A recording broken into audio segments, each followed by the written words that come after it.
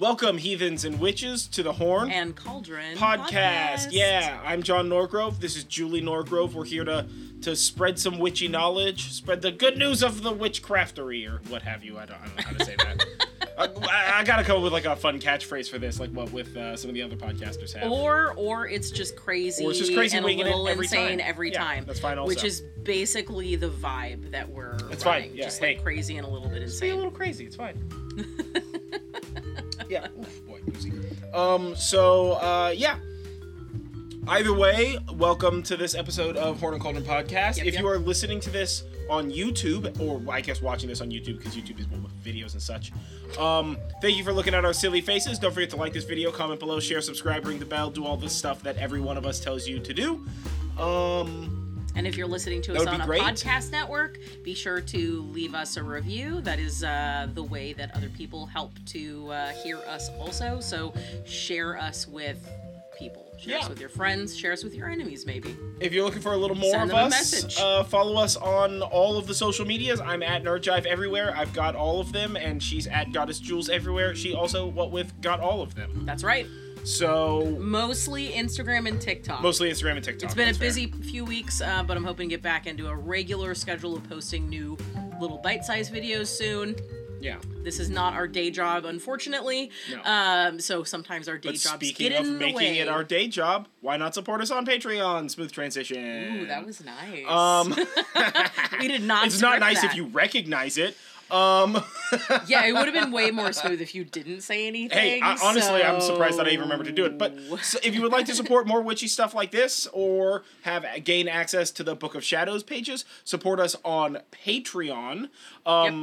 We would like to give a thank you shout out to our patrons. First thing, that's Alan, Miranda, Helena, Mackenzie, and Alexa. You guys are awesome. Thank you very much. Thank you're you the best. for helping us do what we do and a little bit better every time. Yep, you're the best. We're learning and growing. Let's see what else. And let's get into it. Yeah. Yeah. Let's get to it. Yeah. So this episode is the best holiday of the year. My favorite holiday, like ever since I was a kid. Yeah. Technically Halloween, but we are talking about Samhain today. Yeah. So as part of our Sabbath 101 series, this is Samhain 101, so we're going to be talking some basics about Samhain. So Samhain is the third and final harvest festival. It takes place on October 31st. Technically, this one goes from sundown October 31st to sundown on November 1st. But much like with everything else, whenever we tell you about this stuff, I mean, if you can't do it on the 31st and you can only do it on the 30th, like we're doing we're going to do it on the 30th, or you can't do it until a week after, then, do it then.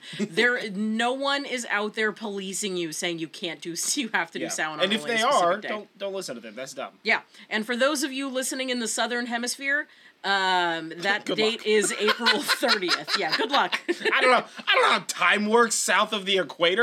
I know toilets flow backwards, and even that might be a lie. The 90s, honestly, a lot of the shit that I learned as a kid in the 90s, I'm starting to find out was a lie.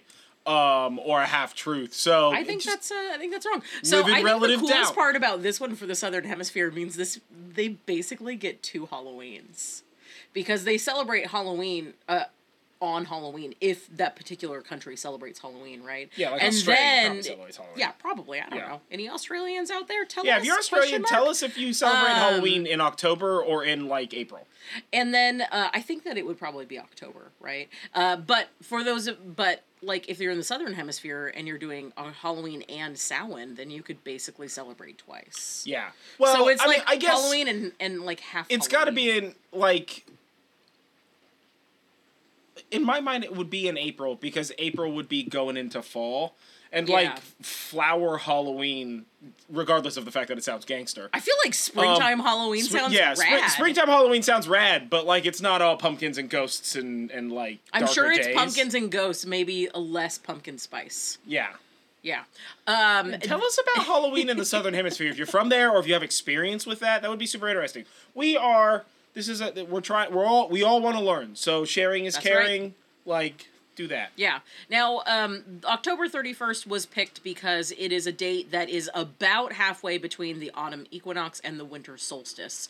It's not like the ancients had a calendar and they're like, October, hey, look, tomorrow is ye old October 31st. Time to do the Samhain. Old-timey Apple Watches and whatnot. That's not how that worked.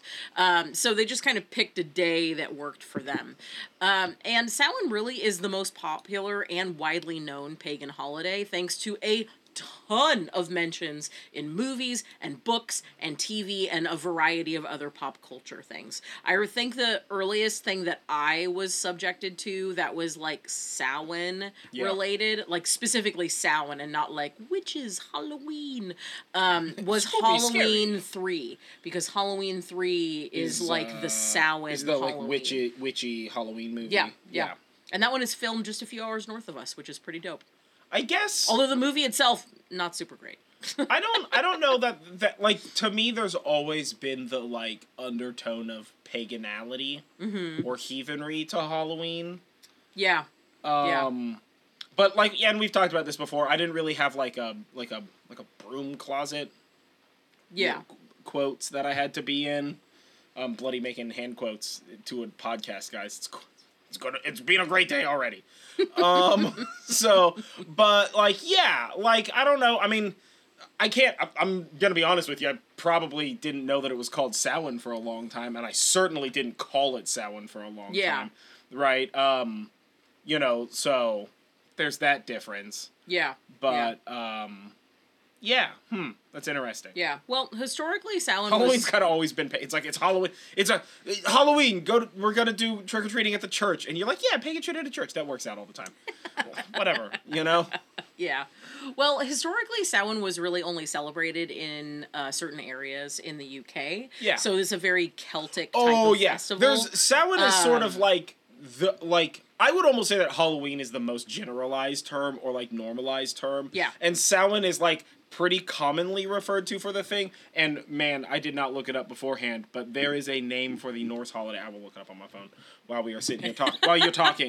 But I know the Norse blot, it has a different name than Samhain. Yeah. Well, but what it is exactly, man, there are other cultures in a variety of places around the world that celebrate something like what we know today as Halloween or Samhain. We're not going to be particularly talking about those, but we will be talking about those in the future so that we can kind of hone in on what other people are doing, kind of like what we did with the Mabon 101 post.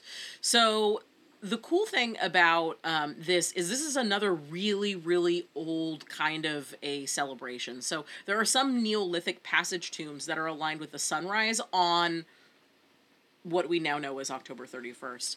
And we talk a lot about passage tombs and that sort of thing in our episode 5, which deals with Imbolc. It's pretty interesting. Basically, they are earthen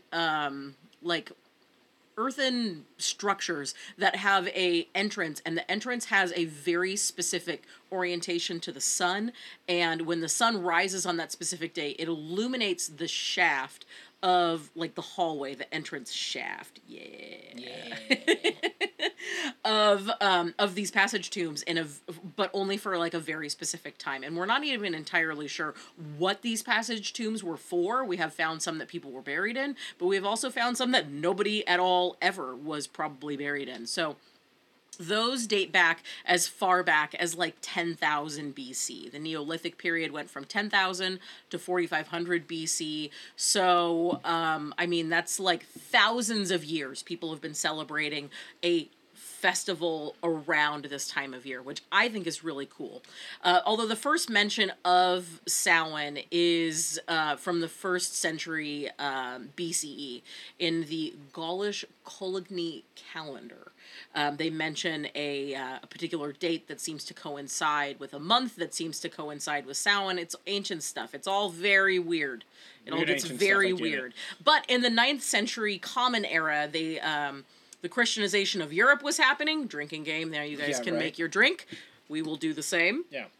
Mulled wine. We made mulled... She made mulled wine. I made mulled wine just for this. I set up cameras and lights and dialed in color tonality and I got to play with kitchen witchery. Potentially this isn't gonna look good, so yeah, maybe you're welcome. I don't know until I'm done editing it, which is kind of a nightmare to record like a single stop, like hour and a half. This is something. This is the first time we've ever done it. Like full trust that Jonathan knows how he set stuff up properly. So let's hope. Fingers crossed. Yeah. So, in the 9th century Common Era, the Christianization of Europe was pretty much in full swing, and they syncretized the holiday, meaning they brought the pagan holiday in line with the more Christian holidays, and essentially renamed it into All Saints and All Souls Day, and sort of had it be 2 of those. We're not going to talk too much about those, that's for a future episode, but it has been celebrated for a very, very long time. Yeah. What was the name of the Norse So the Norse holiday is Alfablot, which is the sacrifice to the elves. And this is generally happens between like the autumnal equinox and the winter solstice. So obviously it happens around Halloween. Generally it's a 3-day thing, so it's like the 28th through the 1st of November. Yeah. And we always do that. I have ritual for this, but it's one of those things that like I just haven't pulled it out. We've been busy. I was literally like working in the rain all day. So, because we're having like a bunch of downpour and I'm just like, I gotta get stuff cleaned up. So I was working in the yard in the rain all day. Didn't have a chance to do any of that research. But, yeah. So, and we've celebrated Alphablot before when we have our Sabbats. Our Sabbats, yeah. So, yeah, definitely. So there is, just because it's not like Alphablot isn't well-known celebration, like within our friend group, if I said like we're having Alphablot celebration, they would be like, oh, what the fuck is that, right? But like Samhain is like the most known version of saying it, so we say like we're having a Samhain ritual and Halloween party, like when we're hosting a thing, you know, so that way like everybody kind of understands what we're doing. And of course, like we, you know, like if people don't want to participate in the ritual portion or whatever, like that's fine. We're not like you know, force people to do things our way. Mm-hmm. In fact, we celebrate differently. She does her Samhain thing, and then I do my Alphablot thing, and then she finishes up the Samhain thing. Yeah. And, like, we're probably just going to set up tables outside and carve pumpkins with, like, power tools. You know. Or paint them. Or paint them, or whatever, for the season. So, like, you can always kind of mix and match stuff that fits your, like, sort of community group. Yeah, because who doesn't want to do, like, some witchy shit and also a craft? Like, as an adult, and we're hanging out all with I want to friends do is crafts. We're gonna watch as a kid, all movies. I want to do is crafts, too. We're going to watch probably, like, the Creepshow series or something. We'll put on something that can, like, last all day. Yeah, or something, like, fairly... Yeah. Innocuous. Fairly innocuous. We are huge horror movie connoisseurs, but we have a lot of friends who are not super who are like, oh, what is that? horror. What is that, horror comedy? I don't know about that. It's pretty spoopy. And you're just like, no, we watch all of them. Yeah, all of them. Yeah. So, I mean, it's pretty cool that Alphablot is like a ritual where you basically sacrifice to the elves. Yeah. Because really, sort of the main theme about Samhain is that it is a liminal festival. The veil is thin at this time of year. You hear that often. Yeah. And elves in the Norse tradition can be likened, although they are not direct, like, translations of the Fae and more Celtic type of things. And as our 5 listeners know, I am huge into working with the Fae. So it was believed that during this time of year, the boundary between this world and the spirit world, or the Fae world, or both worlds, is thin. And this makes it so it's easier to communicate with the dead and spirits and deities and the Fae. Add that into the time of year that this is in the northern hemisphere, where, you know, it's fall and summer is gone, but you can still feel like its essence. You know, you like... in the morning have to have a coat, and then midday it's hot, and then you're like, what the hell? And then by the time it's evening, you're like, it's cold again. I'm turning on the heater for the first time in the, you know, during the summer, like that kind of thing. So you're really sort of experiencing the dying of summer. And I think that definitely lends to it, wanting to cozy up and having dark be, you know, having the daytime be so short and having nighttime be so long, definitely all help to this. It was believed that that the dead would visit their old homes during this time of year, as well as that the fae would come and have parties and troop through the house. So there's a lot of sort of traditions that deal with that.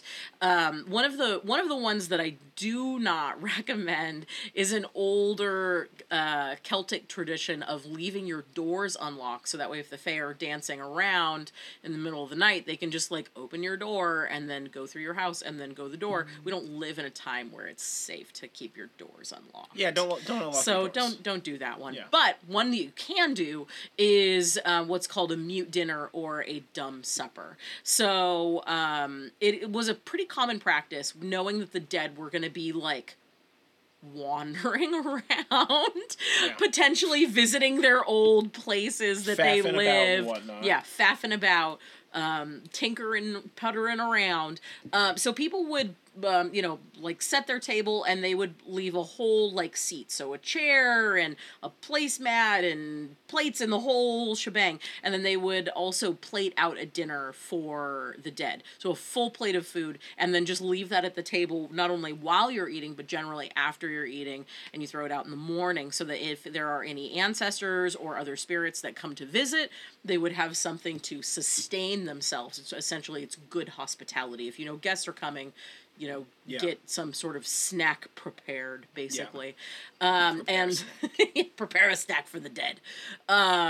But, like, not doing this would also generally mean that you would be angering those spirits, and that could mean bad luck for the coming winter. I don't think the spirits are quite so concerned about that.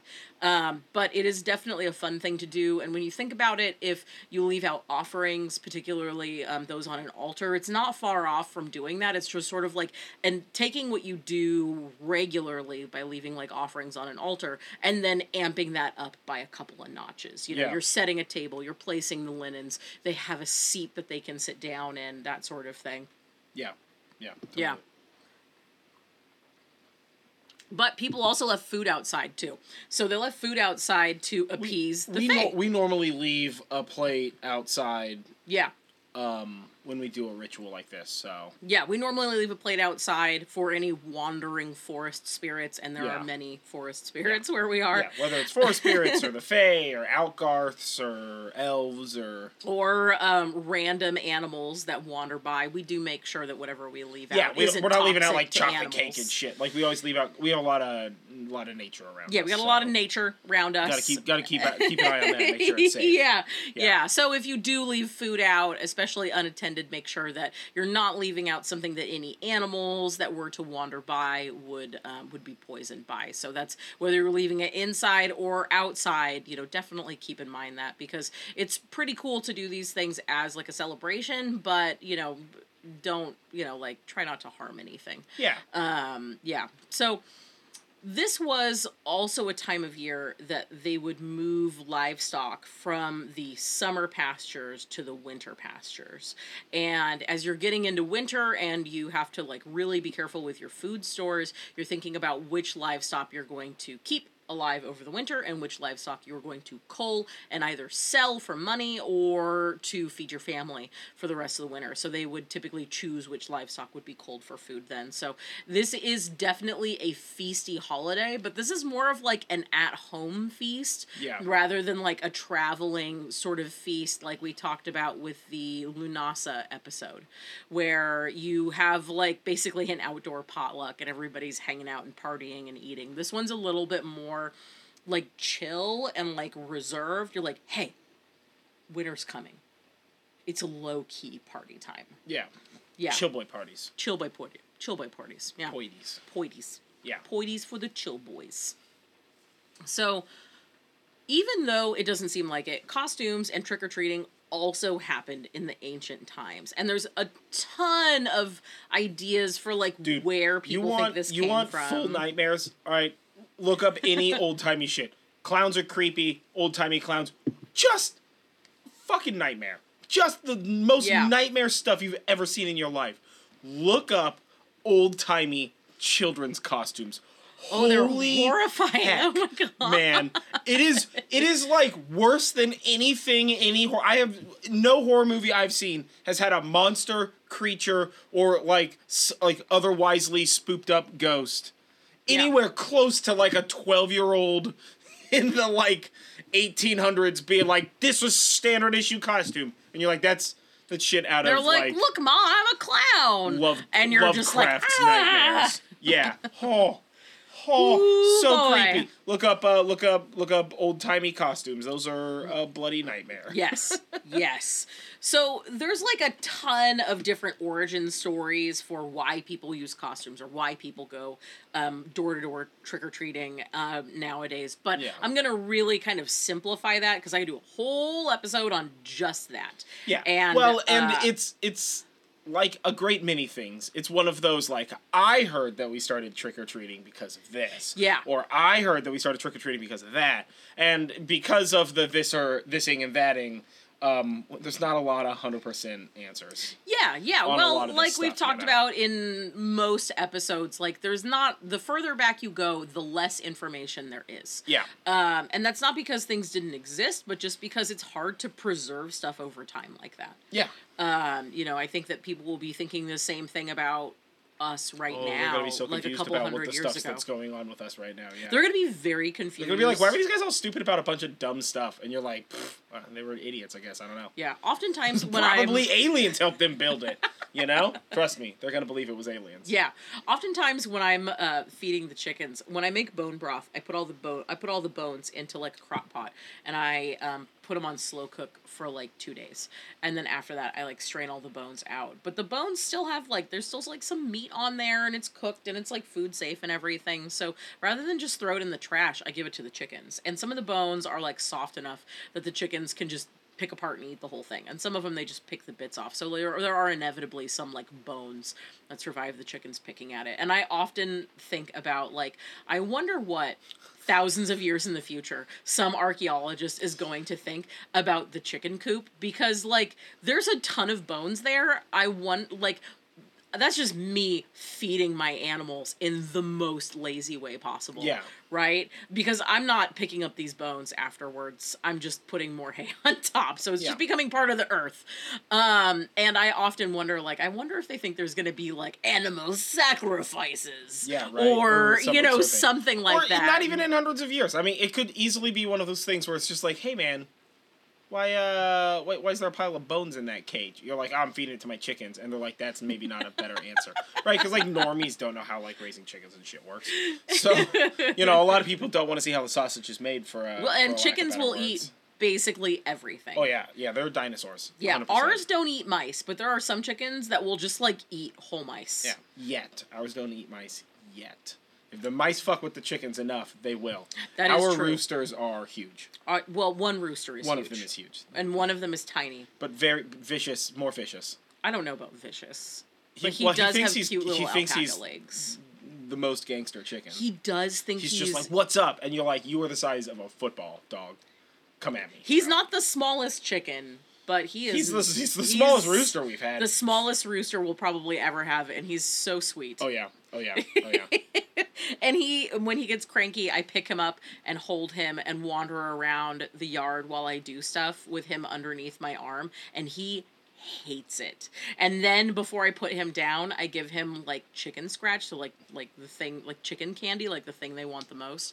And he is so angry, but he like begrudgingly eats it. He's just like looking at me like, I don't want to eat this, but I have to eat this. But it's delicious, so I'm going to. Yeah.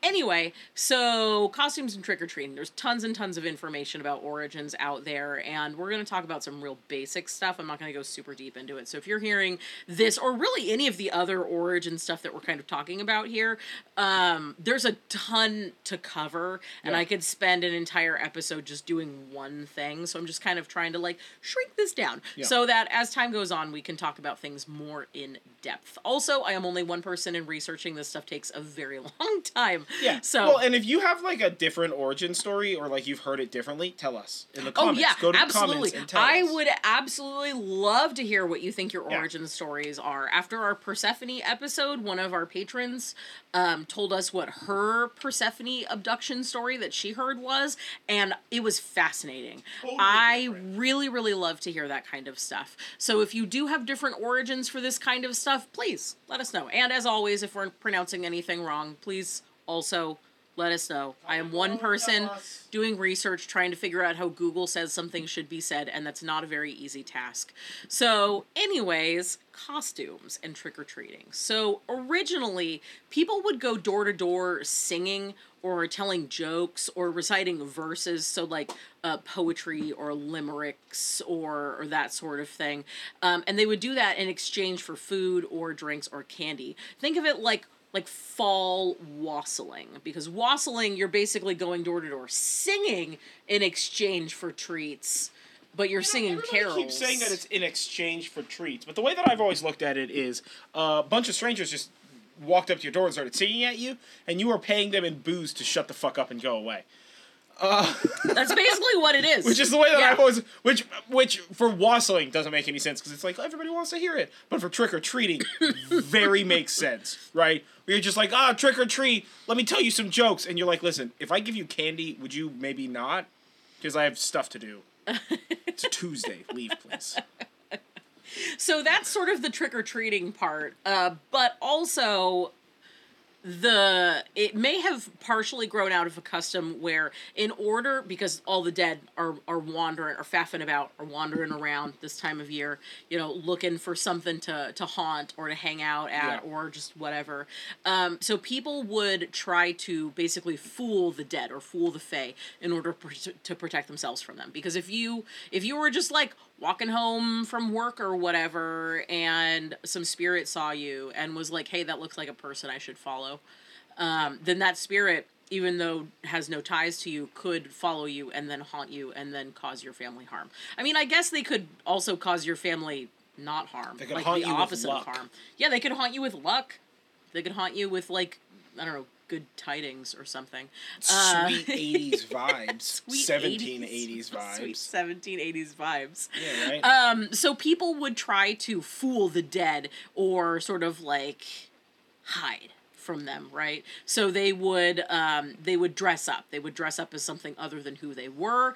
They would sometimes wear their own clothes inside out. This was primarily something that started if you were out after dark, because spirits daytime, not so much. Spirits nighttime, definitely, right? Of course, yeah. So Nighttime, when you always sort more of take spooky. these things together, you've got roving bands of people who are like going around telling jokes and singing songs, who are dressed up all crazy like to fool the dead, and you're supposed to give them a treat. Now, eventually this sort of morphed into a situation where it was like people in costumes, and as time went on, it became more oriented to kids in costumes, because what kid doesn't want a costume?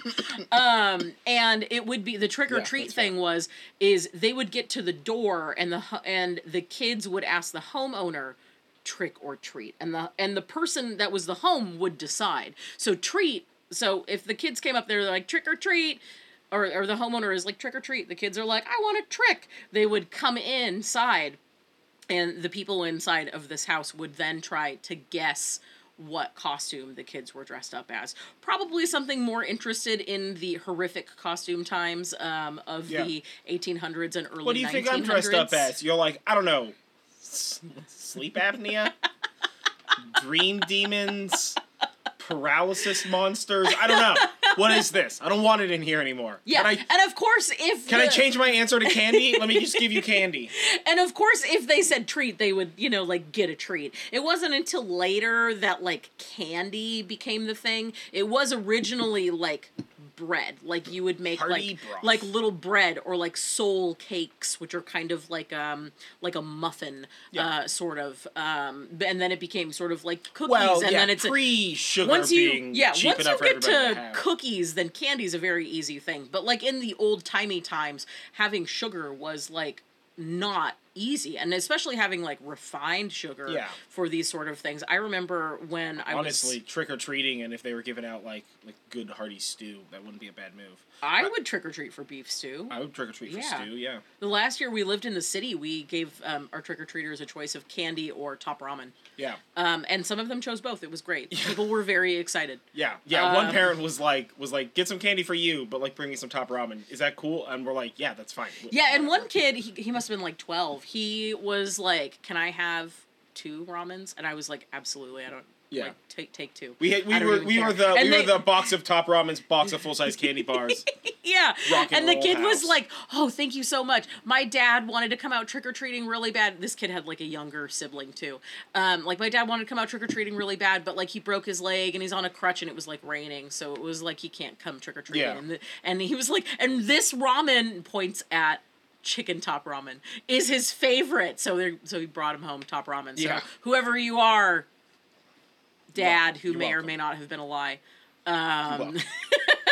You're welcome for that top ramen. Yeah. But yeah, I remember when I was like much younger, I was reading the Boxcar book series, the Boxcar Children book series, and in that they talk about having like sugar, like white sugar, and it made cookies and they bought white flour, and it made like star cookies, and they were like white cookies, and now that's just like every cookie you make is that color. Yeah. But like now prior to that, colors back into cookies. Yeah, now we're adding colors back in. So that was kind of like a big thing then. So it, you can definitely see how that kind of like came about and sort of like evolved into this situation. And of course, these trick-or-treaters needed something to light their way. So you know what they did? Bonfires. No. Every 20 feet from here until the end of the earth. No, that's definitely not a great idea. They carved jack-o'-lanterns. And they carried them around with them. But they weren't jack-o'-lanterns. They originally carved turnips and beets with little faces, and then put like a small candle in them. And they carried those around whilst they That's significantly more impressive, but also sadder. I want nightmare 18th century children to be carrying around full-size pumpkins. Well... Big pumpkins. I mean, really, it was kind of like they carved whatever they could, like, right? So they would carve, like pumpkins and gourds and stuff, but, like, in the areas where this stuff was common, like, you had a lot of turnips. Yeah. And beets. But now, I really want to get, like, a beet from the store and carve it. Like, we had a friend a couple of years ago carve a pineapple, which is really cool. Beets or turnips, and then, like, when you hang them, they turn into, like, shrunken heads. Yeah, that would be really dope. Or whatever. Totally into that. Yeah, we'll look up some stuff and then pick one up tomorrow when we go to the store. And they were generally carved like faces, and the idea behind that is that the faces either A, scared off evil entities, because remember, they're roaming the night, and we are wandering around and reciting limericks and singing songs, probably drunkenly, whilst we wear costumes or our clothes inside out while we go door to door. Unless they're kids, then they're probably not drunk. I mean, maybe. This was the old times. The old times were weird. Now, they also may have represented the souls of supernatural entities. So, like, particularly if you had them, like, in your home on a windowsill, maybe you're sort of lighting the way for, Great Aunt Morgana to come back and hang out. Aunt Edna's pumpkin. Yeah. And also, some people think that the idea behind doing these mimicked the lights that would appear in the peat bogs in the areas in the UK where that's sort of a thing. Yeah. Now, that's not just peat bogs that happens in. Kind of any swampy area has those, like, mysterious lights that are like... Lightning. Yeah, that are like some sort of form of science. I don't know what it is. That's fine. That's fine. It's mysterious lights. Every time I think of that, I think of Lord of the Rings, so I can't handle it because I'm just like, there's dead elves down there. Yeah, man. There's a part where they go through the dead marshes, and when they go through... Is that in the movies? Yes, it is. It's the part where there's, like, the dead people underwater, and the dead people try to pull them in. That, no. Yeah, yep. The dead marshes. There's dead elves and dead men under there. It was a huge battle. Nobody really won. It was that kind of thing. I mean, that's maybe, I don't know. I don't remember the Lord of the Rings that well. Blasphemy! It's all right. It's all right. Instead of, whatever, 4 books, I've got however many hundreds and thousands of hours of Star Trek locked up in here serving no purpose whatsoever. There's many more than 4 books, but that's okay. It's not a divorceable offense. Yeah, 4 books, 5 books, however many books you got. All the books. Is it 9 books? We're not gonna do those. Some more Star Trek books. I'm sure there are. That's fine. That's fine. Now, as we said before, Halloween was kind of like Samhain was kind of like a chill event. Most people just sort of like either went around fall wassailing, or they stayed at home and hung out. And for those people that stayed at home and hung out, divination was a very, very popular thing to do for this particular holiday. You know, you think about it, like the weather's getting cold, it's kind of inclement, maybe it's raining, maybe it's not. Either way, maybe you don't really want to be outside. And divination, like, why not? Like, you're basically locked in a house with a bunch of people. Why not make it weird? Yeah. So the most common forms of divination stuff tied to Samhain were really about marriage, like who you're going to marry, and death, when you're going to die, or things that are going to happen in the future. So like generally between now and the next Samhain, so in the next year. And some of the common things have to do with food stuff. So it's just after harvest, we've still got a bunch of food, we're kind of getting willy-nilly with it. So we're going to do some apple bobbing. Now, apple bobbing kind of goes in 2 different forks here. Apple bobbing kind of goes one where it's like you put the apples in the tub, and then whoever catches the apple with their teeth is the first person to marry. Now, if you don't have a tub of apples, you put an apple on a stick, and you hang that from the ceiling.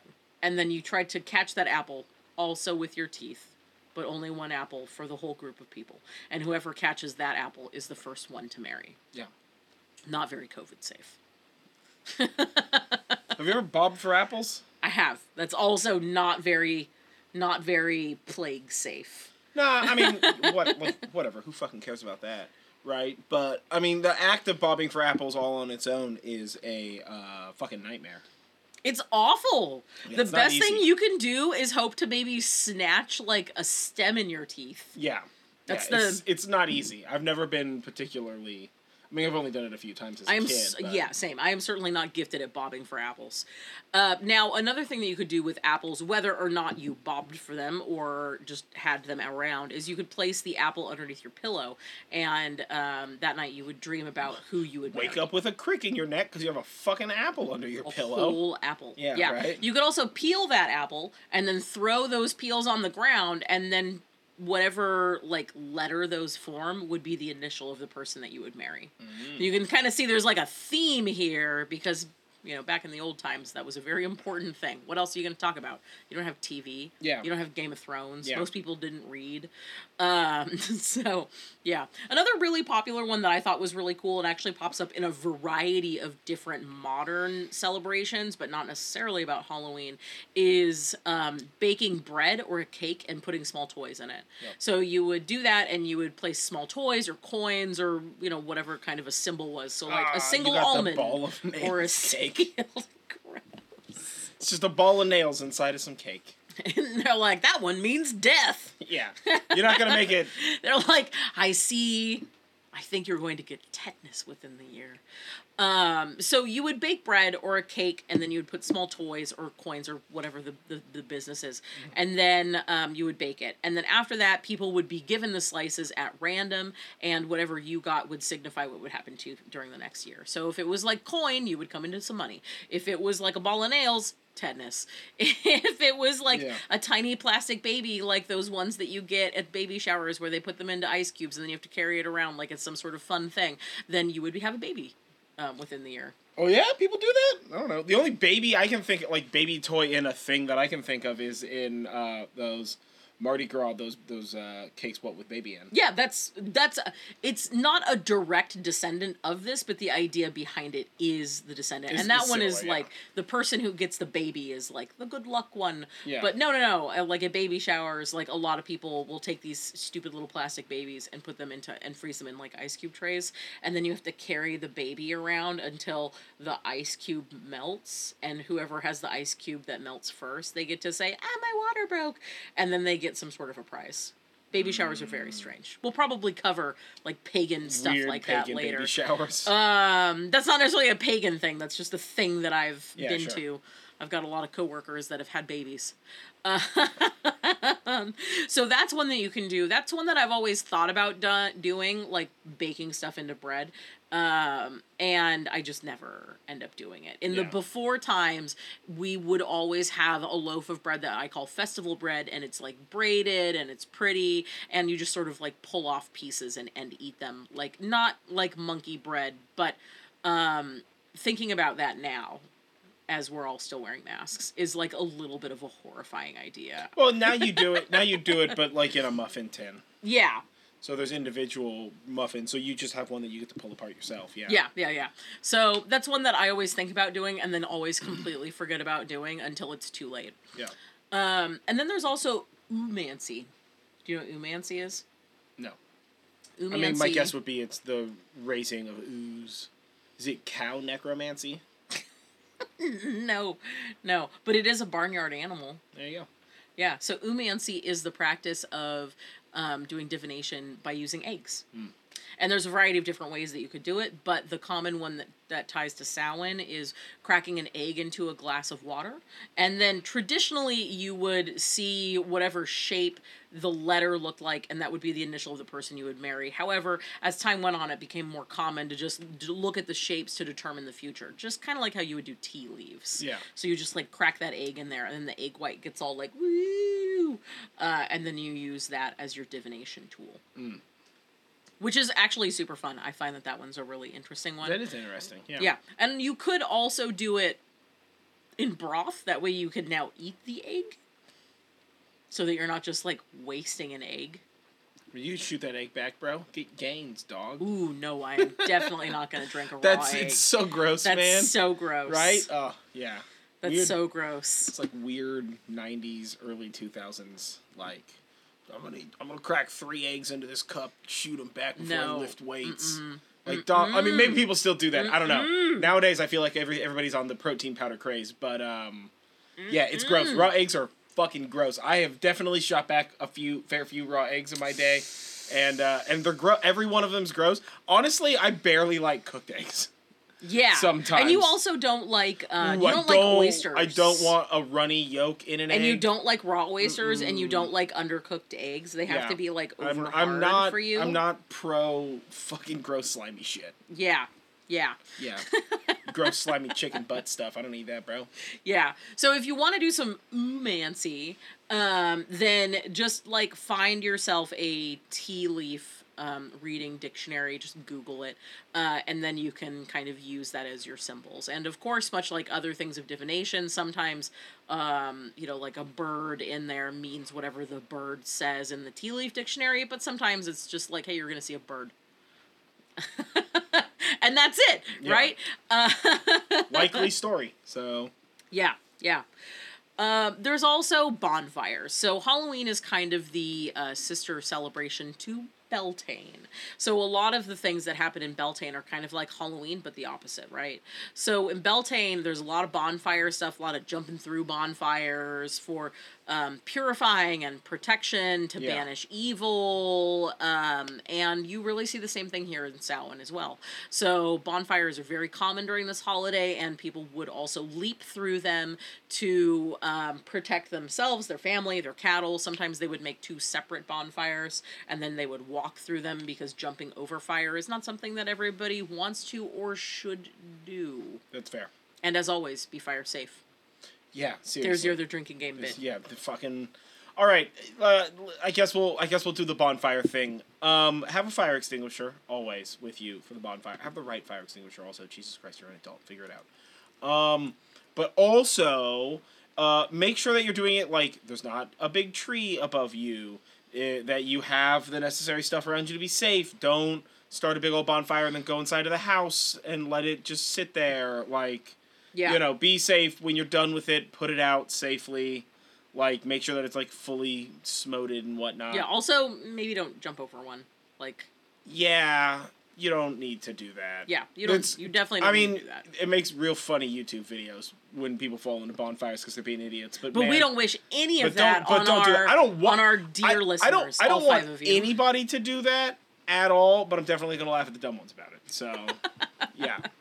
Just cope with that. And it wasn't just bonfires, but fire is sort of sacred to this holiday because, as we talked about, this is sort of like the dying of summer. And when you think about it, like, fire is representative of the sun here and warmth and everything, and so that kind of like ties in. And some homes would extinguish their own hearth fire because generally in the old timey times you always had a hearth fire going because you basically always had to have one going, and then you would prior to Samhain, you would like extinguish the hearth fire, and then there would be a communal bonfire later that night, and you would bring home a flamey torch from the communal bonfire, and then you would relight your hearth fire from that torch. Yeah. And then you would just sort of like go about your day. But some people also would take candles and they would have those burning all night so that they can purify and protect and banish evil, but also to lead the good spirits home because sort of like a signal fire, they would know where you are if you've got a candle in the window. And I do not recommend leaving a candle lit all night. Like we just said, don't leave flames unattended. If you want to have a candle lit all night, get a robot candle. Yeah, those robot candles, totally fine. Yeah. An image of a candle, also totally fine. That's fair, yeah. Candle screensaver on your computer, also this fine. This flickery light up here behind me, that's just an LED light that screws into a regular like light bulb holder, flickers like a fire. Mm-hmm. Like, do that shit. Be fire safe, man. We have those in sconces all around the house that we just kind of always leave on. So it's always, like, a little bit being by candlelight. It's very cool. Also, candles are expensive. Yeah. They are. Yeah, no, it's not all about fire either. On a particular island chain in Scotland, I learned that people would wade out into the ocean until they were waist deep on Samhain night. And then they would pour a pint of ale into the water and ask the Shoni, which is a local sea god, for blessings for Halloween. So maybe also don't get swept away by the ocean. But I thought that was a pretty cool one if you're a water witch of sorts and you are near a body of water. That is certainly something that you can do. If you can do it safely, yes. If you can do it safely, yeah. And then lastly, a lot of people talk about how Samhain is Witches' New Year. There's a lot of weird gatekeeping about this day. Like, oh, you dedicate yourself to your craft on Samhain and you have to, like, spend a year maybe, and then, like, next Samhain you're fully a witch. There is none of that. Unless you want to follow that. Yeah. So, Witches' New Year, I guess it could be a thing. Really, I think that has to do with some areas considered this to be a New Year's festival. That is, that they considered that their year began when winter began, and the end of harvest was the end of basically their year. And there's little historical evidence for this, really. But in some places, it was also called New Year's. And this can certainly make sense, because the harvest is over. If you're a really agricultural community, that is, you spend most of your year dealing with the harvest and with crops, so having that harvest be done is like a momentous occasion, and is really sort of the end of a cycle. So, like, it makes sense for it to be a new year, but the idea behind it being Witches' New Year is really primarily a more modern marketing sort of thing to get you to, like, buy a thing or watch a specific movie or get the spoopy vibes from something spoopy.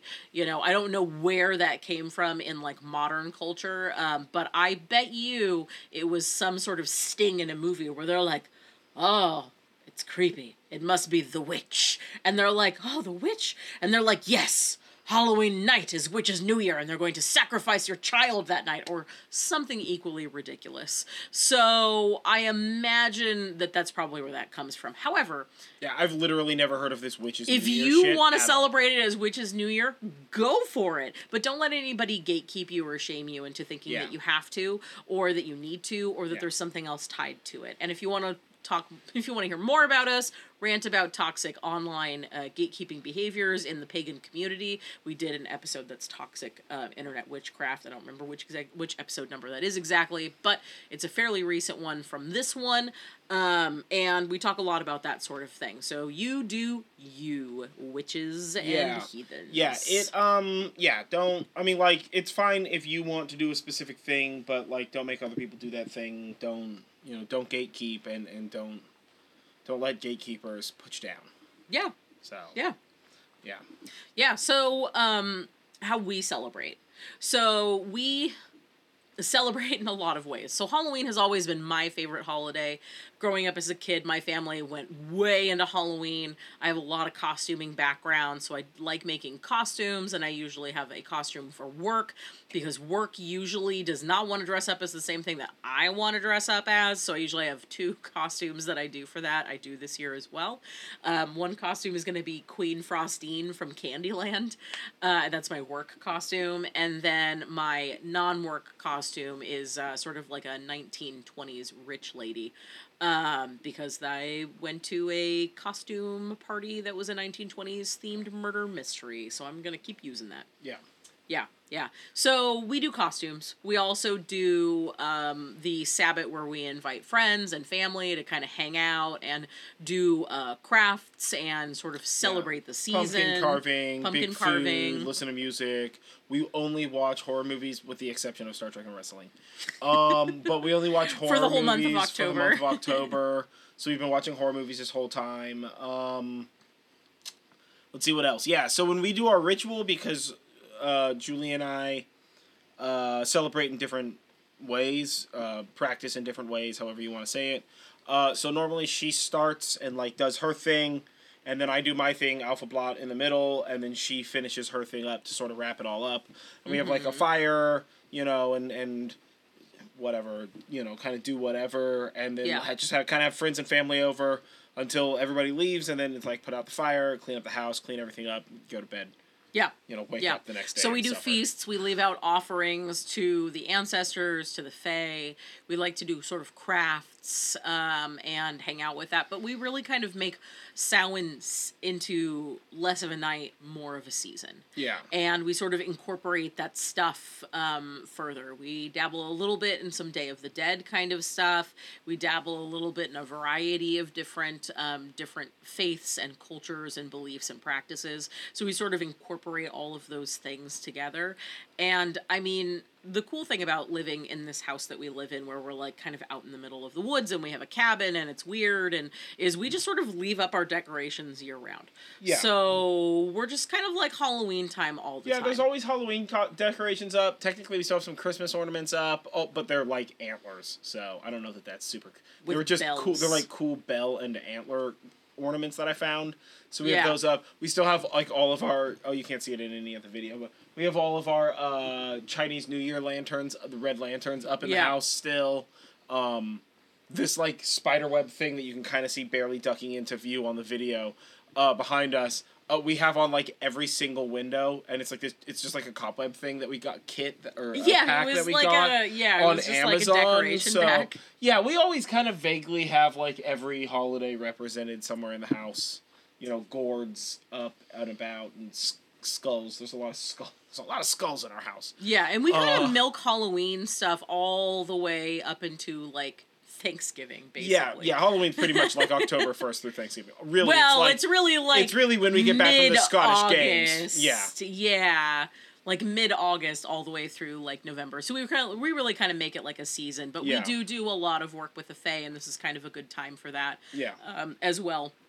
So we do that. Now, one of the things that we do with our rituals is we usually always have a fire. It gets kind of cold out here at night, so we usually always have a fire that everybody sort of stands around for the ritual. And we usually do manifesting or releasing type of spells, and Samhain is more of a releasing type of spell, or type of season. So we ask that when people come to our rituals that they can, if they want, they can bring something to release from their lives. Yeah. And that is sort of like another activity. Sometimes people will bring things that, are like letters they want to burn. We've had people bring small pieces of art. Yeah. That no longer always, serve like, them. safe Always to stuff burn. that's okay to burn. Yeah, it's not you. like plastic. And we have like tire, little pieces of something. paper, so that's another thing that we do. Yeah. And it's also a really good time, really, for making wishes. So one of the things about New Year is you're letting go of the old, you're bringing in the new, and you can really incorporate that into Samhain, whether you have chosen to celebrate it as like a witch's New Year or not. So we wrote a couple of spells also for this, as per usual. Yeah. And the first of these is the bay leaf wish spell. So the forest that we live in is like mostly redwood and bay trees. So it's we redwood have and California bay. a ton of bay. So much bay. It smells fantastic when it rains here. Yeah. And it is raining right now. So for this one, you can use a fresh bay leaf off a tree if you have that capability, or you can just use the bay leaves that you buy at the store. Yeah. There's really no big difference here. And this is a bay leaf wish spell. So you really only need two things for this spell. That's the beauty of this spell. It's very simple. You need a bay leaf, and you need something to write with. We usually use a Sharpie, but you could use pretty much anything that would write on a leaf. Metallic Sharpies, very cool on the leaves. Yeah, metallic Sharpies, very cool. Yeah. Yeah. So think about what you want to wish for, whether that's getting rid of a bad habit or starting a new venture, but it should be something that you're really willing to do the work to see it happen and manifest. That's sort of the thing about wish spells and that sort of thing, is you not only want to do the spell, but the spell really acts as a booster for your own actions. So, like, if you really want to wish for, losing a bunch of weight or getting a new job or something like that, you need to also do the work. It doesn't mean that you're not going to do a spell and something's going to happen that helps with that intention, but it's going to be much more beneficial for you and easier to come by if you're also helping it along by doing things yourself. So write your wish down on the bay leaf, and then you're going to say a little thing. And of course, if you are closeted and saying something out loud doesn't really work very well, or you're just not like an out loud speaking kind of witch, it's totally fine. You can say this in your mind space.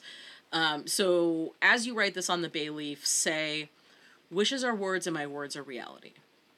You can say it once. You can repeat it as many times as you want. And then once you are done and you feel like you've sort of charged that bay leaf with your intention, you can burn it. You can bury it. You can cast it into a body of water, like a river or an ocean.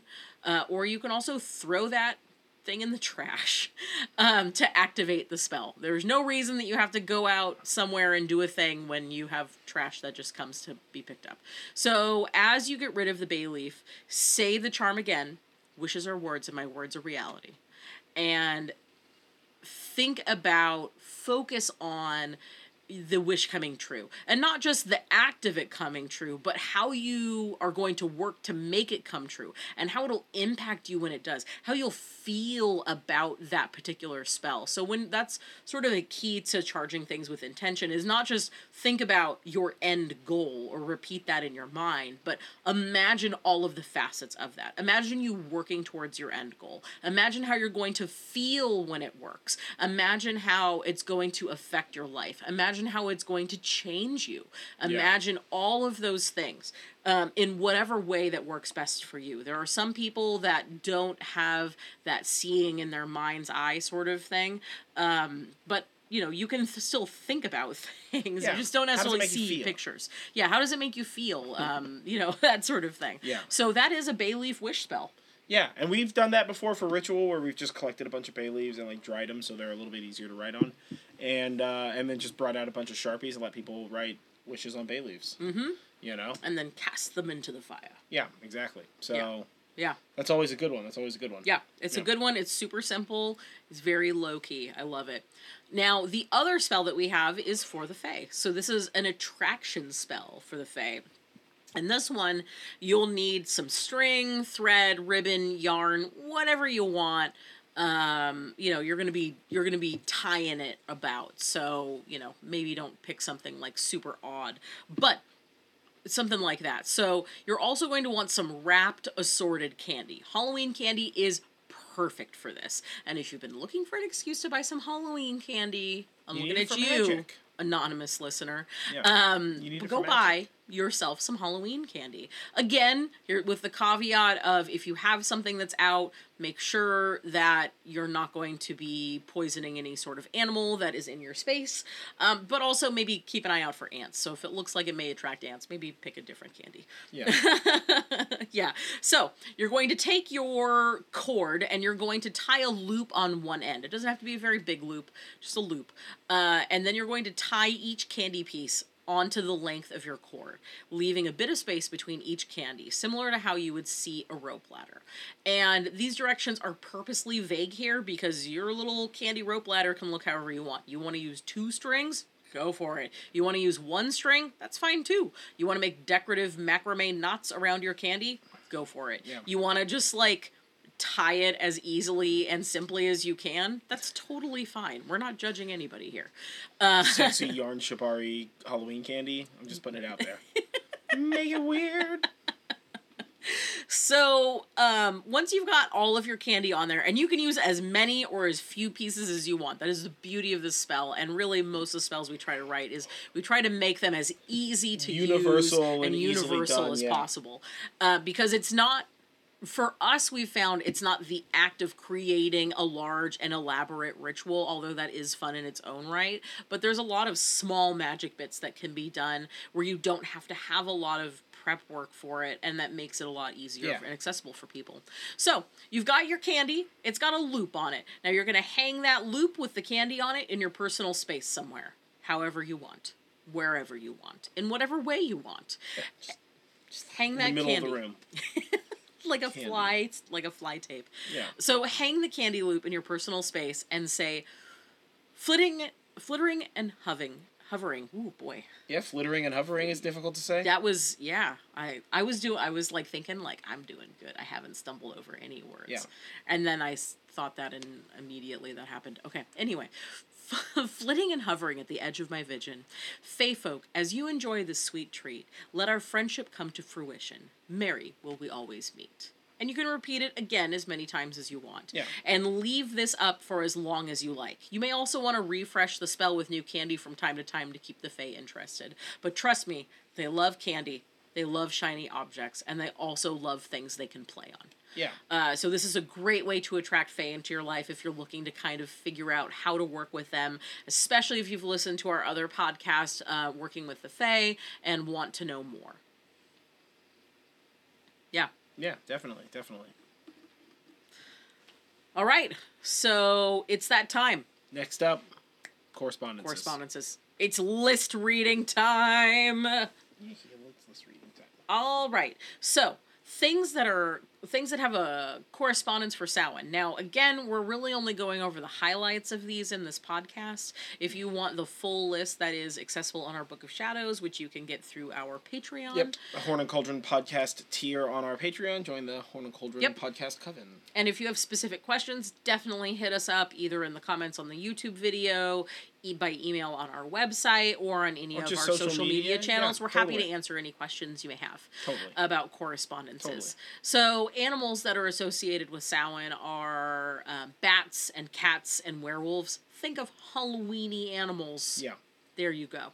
Yeah. Same thing really for all of these, but for colors also. So colors associated with Samhain would be black, green, orange, and purple. Yeah. All the colors that I do tie-dye with. That's true. Because I primarily do Halloween-y colors with tie-dye. Yeah. It's going to be so hard to do Christmas stuff, and we need to start doing that, like this time. Or something like that, yeah. Yeah. Yeah. So, rocks that are associated with Samhain would be amber, amethyst, moonstone, obsidian, selenite, all of those kind of like black ones, or like orange ones, or like purple ones. You guys seeing a theme here? Yeah. As for plants, bay is actually associated with Samhain, as well as broom, which is not necessarily an item, but also the item the broom is. But most old-timey brooms come from a plant called broom. Yeah. So that is very heavily associated with Samhain. It's actually a fairly invasive species in North America. So if you find some broom, cut it down, turn it into an actual make it into a real broom. Yeah. Cinnamon is also associated with this holiday, as well as foxglove, sage, straw flowers, and yarrow. As for food, really, seasonal foods is kind of the thing here. So in particular, you're looking at apples. You're looking at Halloween candy. You're looking for corn, any sort of grains. Persimmons are a bit early for the season, but they still definitely work. Pomegranates, pork, pumpkin and squashes and gourds and all of that other sort of stuff. As for drinks, if you're going to drink something, why not drink it mulled? Add some spices. Yeah, man. Yeah, and some deities that are particularly associated with Samhain would be Hades, Hecate, Hel, Ishtar, Lilith, Loki, Morrigan, Osiris, Persephone, and really any deity that's associated with the underworld or death or the harvest. And that's our correspondences. That's all the correspondences, yeah. So, this has and that has been Samhain 101. That's right. Samhain 101. A little bit about Samhain. What do you do for Samhain? If you're listening to this on YouTube, tell us. Comment below. Tell us what you do for Samhain. Or do you just do Halloween? Or do you like horror movies? Super double secret question. What's your favorite horror movie? Mine's As Above, So Below. I talk about it all the fucking time. Oof, that's so tough. Yeah, it's not. As Above, So Below is a perfect horror movie. It's so hard for me to try to decide. First thing that popped into my head, The Fog, the old version from the 70s. That's fair. Yeah. It's As Above, So Below, and then it's like Evil Dead. Oof, yeah. Honestly, anything with any of the horror movies with him in it. Any of the Bruce the Campbell, Sam Raimi, Bruce Campbell horror movies, they're all so flippin' good. You know, I mean, the remake is good, but it's not the same, dude. I also adore the original Halloween. Yeah.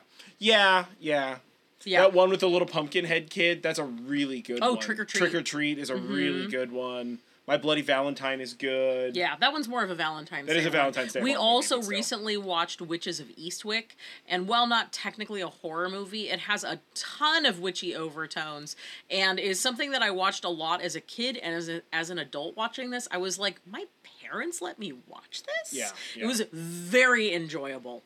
Jack Nicholson and Michelle Pfeiffer and Cher and Susan Sarandon. Yeah. That's a good one. Jack Nicholson is wild. So hammy. So hammy. Yeah. All right. Ham. So, next time, our next one is on modern Odinism. Yeah. So. And we're going to be focusing on sort of everyday ways to celebrate, practice. We're going to talk about resources that I found that are super helpful. Books and all that sort of stuff. Yeah. So we're just going to kind of talk about Odinism. And there's going to be a lot more of me interjecting what I've practiced and what I've found and, problems that I've ran into and things like that. Yeah. And then also sometime this year, when is it? In November? Our 1 year anniversary. Our 1 year anniversary is coming up. I don't know when that is. And we're going to be doing a live show with Q&A. So prepare your questions. And that's going to be in December. Yeah. So that's going to be December 5th or 6th. We have not decided whether we're doing Sunday or Monday on that yet. Bear with us. Yeah. Or if a day works better for you than another, let us know. Yeah. And we'll just do it then, whatever. We're ultimately flexible. Yeah, but so that's going to be fun. Prepare your questions. We're going to go live. It's probably going to be a longer one, but that's fine. Yeah. And if you're not sure if you can make it for the live stream, send in them questions. Yeah, send them in early. Yeah. That's totally Go to our also. website, which is nerdjive.com, and you can contact us through there, of course, through our social media, by commenting on YouTube. Yep. And you can leave us us our questions. Leave us any questions you have for us there. Yeah. So, I have been John Norgrove. This has been Julie Norgrove. This has been the Horn and Cauldron podcast. Thank you for watching. If you are listening to this on YouTube, don't forget to like this video, comment below, share, subscribe, ring the bell, and do all that kind of stuff. If you're listening to our podcast network, subscribe to us and leave us a review so we know that you're listening. And if you'd like to support more Witcher content like this, you can support us over on Patreon by joining our Patreon, where you gain access to the Book Shadows pages, which is going to have the full list of correspondences, the spells, and all the fun graphic stuff that I do for those, as well as access to a Discord server, so you have much more direct conversational access with us. And a monthly hangout chat. And monthly hangout chats. And you can also support us over on Etsy, where we have an Etsy shop where we sell, like, cool tie-dyed stuff. As well as a variety of hand-dyed embroidery flosses. And yarn. We're just getting into yarn. We're doing a lot of hand-dyeing stuff and things like that. So that's fun. And that is Norgrove Enterprises on Etsy. But all the links, again, you can find on our website. All the links are everywhere, so don't worry about that. Either way, we will catch you guys next time. Stay witchy, folks. Yeah, and don't forget, breathe in self-confidence, breathe out self-doubt. That's right. Bam.